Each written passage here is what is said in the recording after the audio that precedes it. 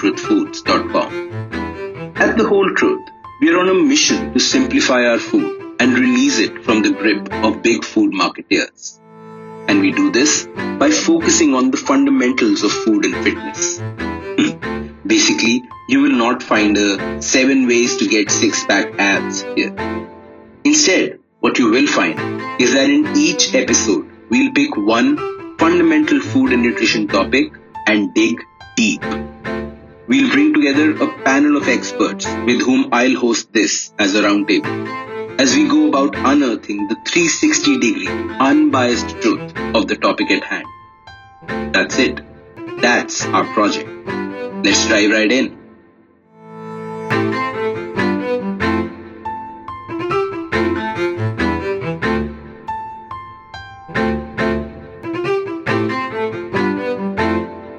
All this month, we're discussing sugar, the history, biology, psychology, and physiology of sugar. Today, we have Kumud Dadlani. Kumud is a food anthropologist and a sustainable supply chain manager. Kumud has written for the Condé Nast Traveler, The Hindu, The Culture Trip, The Daily Pow, and several other noteworthy publications. Kumud, I'm going to read a few lines out of a TOI article from 2013. This is 7 years ago. It says, and I quote, the per capita consumption of sugar in India is 20.2 kgs. That's lower than the global average of 24.8, but it's growing more rapidly than the global average. The consumption in India of sugar has gone up from 5% to 13% of the sugar produced globally. Now, my question to you as a budding food anthropologist is this.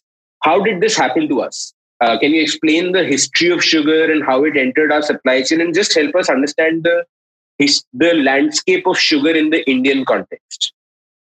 Sure.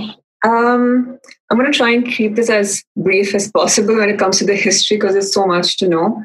But, to be honest, sugar has been in India for a really long time, and we actually play a really big role in sugar in world history. Also to say that we are definitely one of the primary origin areas of sugarcane. But before sugarcane itself, we have been known to extract a syrup or molasses from palm trees, which was there before sugarcane. So you can see like notes from Alexander's army on 326 BC, I think, when they were in India and they speak about, quote, honey from reeds, So we always have had sugar for a very long time. Now, jumping to probably say the Gupta Dynasty, which was again, I think around the 3rd century BC, and we've had lots of introductions of new foods and, innovations and inventions were on an all-time high. And that's when we get to see crystallized sugar as we see it today. That was the first time that we actually become accustomed and acquainted with crystallized sugar.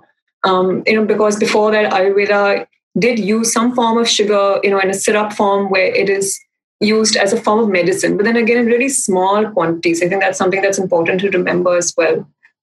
So I'll jump now to probably the British rule in India and the kind of impact that had on our production of sugarcanes in general. We see the British rule. They've been here for like a really long time, and it also coincides with the industrialization of the world. The industrial era. So our food systems did change with that as well. And sugar and the Britishers have some sort of like a history together where they have encouraged plantations in all the colonies. And also they're very strategic, the Britishers, right? So when sugar got expensive to import from the West Indies, they saw an opportunity to increase production in India, just because of the sheer cost of it. And they would also see, for example, the Mahuri tribe in Orissa and Bihar and Bengal, which was all one state at that point, they making sugar. So again, we've always made sugar in some form or the other, and the Britishers just probably took notes from us, probably how to make sugar in a cheap fashion. So industries were started in that area again, just to make sugar specifically for the Britishers and to import to Britain. So it's kind of snuck up on us in a lot of ways and different products that are available in the market. And that goes to do with, the last decade where FMCG sectors boomed to a considerable size. So I think when we're traveling and we see, fast food outlets, that becomes a point of sugar intake. If we are living this westernized way of living, which is fast paced and, a lot of focus on work and not necessarily our health, we want things fast. And all of these really quick, instant products do contain sugar. It's a way of, stabilizing the product. It's a way to get them addicted to the product, which is why you would see, lifestyle diseases like diabetes on an all-time increase in India as well. So it's got to do with, definitely a shift in our lifestyle. Got it. That's actually very interesting in that the history of sugar that you charted for us, especially the recent history, also reminds me of the global recent history of, HFCS, which is high fructose corn syrup, which is the cheapest and perhaps the worst form of sugar in the global supply chains today, was an outcome of the Great Depression in the 1970s. When the Western world was going through an economic depression, and US told its farmers to shift to a cash crop, and the best and easiest cash crop was corn. So they produced so much corn that they couldn't consume it within their domestic economy, and then they invented HFCS to convert corn into a sugary syrup and then export it to the world. And we know how good the American marketing machinery is. Once they started marketing their cookies and cakes and breads to us, we just couldn't stop because it was so addictive. And HFCS entered the world's supply chain. So it's interesting to see how, in many ways, the present is just an outcome of political and economic choices of the past. We left off at a very intriguing point, with the fact that Indians are notorious for how sweet their sweets are.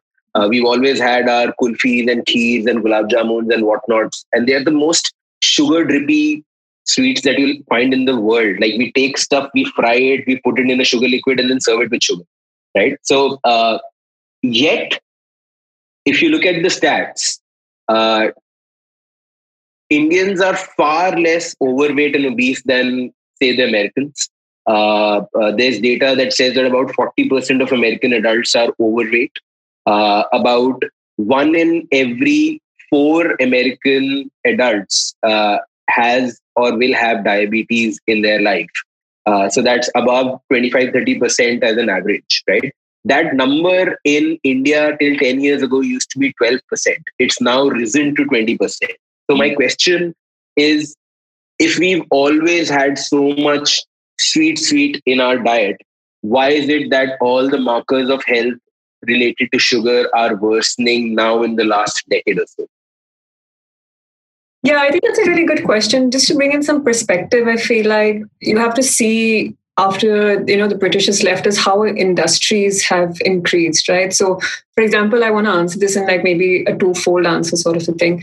So one is that the dairy industries increased and boomed as well. So we consume a lot of dairy. We produce a lot of dairy and we consume also a lot of dairy. And most of your byproducts, as to speak, of dairy is desserts. And where desserts are, sugar is going to be used as well. And that also speaks to not just a specific sect of society. It speaks to the society in general, the mass population, right? So unless we don't have better choices of sugar, what they're going to see in the market, which is your refined sugars, what they're going to use, right? So your kirana stores, any like corner store has packet of sugars, your refined crystallized white sugar. And that's not necessarily a good thing, obviously, as we're trying to speak. But I think on the cultural aspect also, is that I want to kind of touch upon, is that sugar is seen as a happy emotion. And being in India, just the sheer amount of festivals that we have, there's like a natural upgrade of how much sweets we consume, not just throughout the year, but also specifically to these festivals. It is celebratory, it is auspicious to a certain limit. So, besides festivals, also like how else I've seen sugar play a role in, Indian food cultures, that, I know a lot of mothers who want to give their child like dahi and sugar ka mixture before they're going for an exam. And now when you really think about it, I think what's happening on a chemistry point of view is that their brain is being activated and addicted and awake, which is why they probably can give the exam a lot more when they're alert. So you see like these nuances a little bit here and there. For example, like if we have family visiting from abroad, the one thing that they would surely get is something sweet. It's just seen as a happy emotion. That's just the way sugar is, and has been in our food culture, and not just India, but all over, of course. The second part of this answer is that our food systems have changed. Yes, as I said, there is this wave of like westernization that's come into our lifestyles, and that also means like high in fat, high in salt, and definitely high in sugar. And these sell like hotcakes. It's good marketing, and we see the younger generation when they step out. It's when they want to hang out with their friends, it's over a cup of coffee, or let's get a brownie, or let's get waffles. So you have an attack of sugar from like a traditional point of view, but also from a westernized point of view. You can't seem to escape it. Interestingly, I think there is also a evolutionary angle to why sweets came to be connected so deeply with happy emotions. In the hunter-gatherer times, the thing you used to survive on was grass or some form of leafy stuff, and then once in a while you'd get a kill, and then you will get protein and fat. The toughest thing to come across was sugar, for which you'd have to forage for nuts and berries and dates and fruits, etc. Especially in the concentrated form, it was really tough to get sugar, and hence sugar became a thing of value because humans needed energy to either chase their food or run away to not become someone else's food. And that burst of energy used to come from sugar, which was not very easily available. And hence sugar became, this prized thing that you kept for the guests, and this thing that gave you so much happiness because of the dopamine effect. So it was almost like a magical thing. And till date, we are a prey to that evolutionary biology also. And add to that what you're saying, that we've always had this constant stream of sugary sweets in India, but we used to always have them as once a day as dessert. But with the ubiquity of sugar seeping into everything we eat during the day, the sweets haven't gone away, but all of this has gotten loaded on top of that, and that's pushed us over the edge. In the Indian system, both honey and jaggery have existed for donkey's years, and now more evolved forms of healthy sounding sugars like coconut sugar and date sugar and all are also coming in. As someone who looks at the food supply chain in the country, are you seeing these types of sugar, their production and their prevalence in the supply chain go up?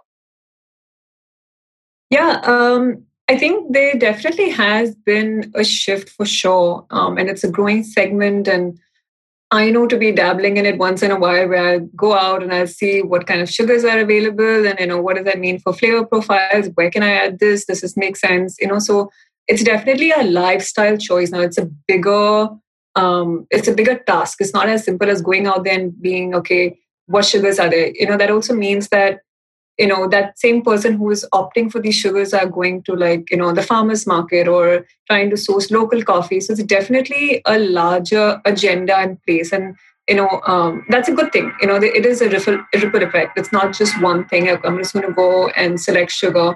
There's definitely other arenas of your life that you're also trying to change and become healthier. People are traveling, they're more experimental nowadays. And now that we are seeing other sugars in the market, it's an easier task to do. You don't have to really deep dive or make like a 5 calls to be like, where can I get stevia from? It's so available in the market right now. So definitely that has changed people's buying choices. I think this is going to grow for sure, because we see like even the vegan lifestyle or the plant-based lifestyle on an all-time rise, and it's again only going to grow. I think there also has to be a point where this is a little bit influenced by the West again. I feel like I keep using this example of like yoga, for example. Yoga is in India, been based in India, but it's gone abroad, repackaged as 7 hours being sold to India. So I also feel like Indians according to me, with our food systems and our balanced, Ayurvedic tradition, we've always been healthier than the rest of the world. So I feel like even this shift in buying choices is being repackaged in the West and then coming back to India, which is only a good thing, I guess. But I think we should definitely see what is available within India and choose the local forms of sugar, and not probably artificial sweetener. But I think what is really important is also how you read labels. I think it's a life skill that everybody should know, is how you read labels of your packaged foods, because sugar, fat, and salt will sneak up on you. And we leave our listeners with that thought. Thank you so much for this discussion. Folks, we hope this episode intrigued you. All this month, we're discussing sugar. In the next episodes, we have an in-depth discussion with Ashton Dock, aka the Habit Coach, on living a lifestyle free of added sugar, and with Sajeevdi Wagh about her real, personal experience on giving up sugar for 30 days. Do check out episode 1 of the Whole Truth Project. And remember that we release a new podcast every Sunday. Don't forget to subscribe and share. And do follow us on Instagram and Twitter. Links are in the episode description. Ciao for now.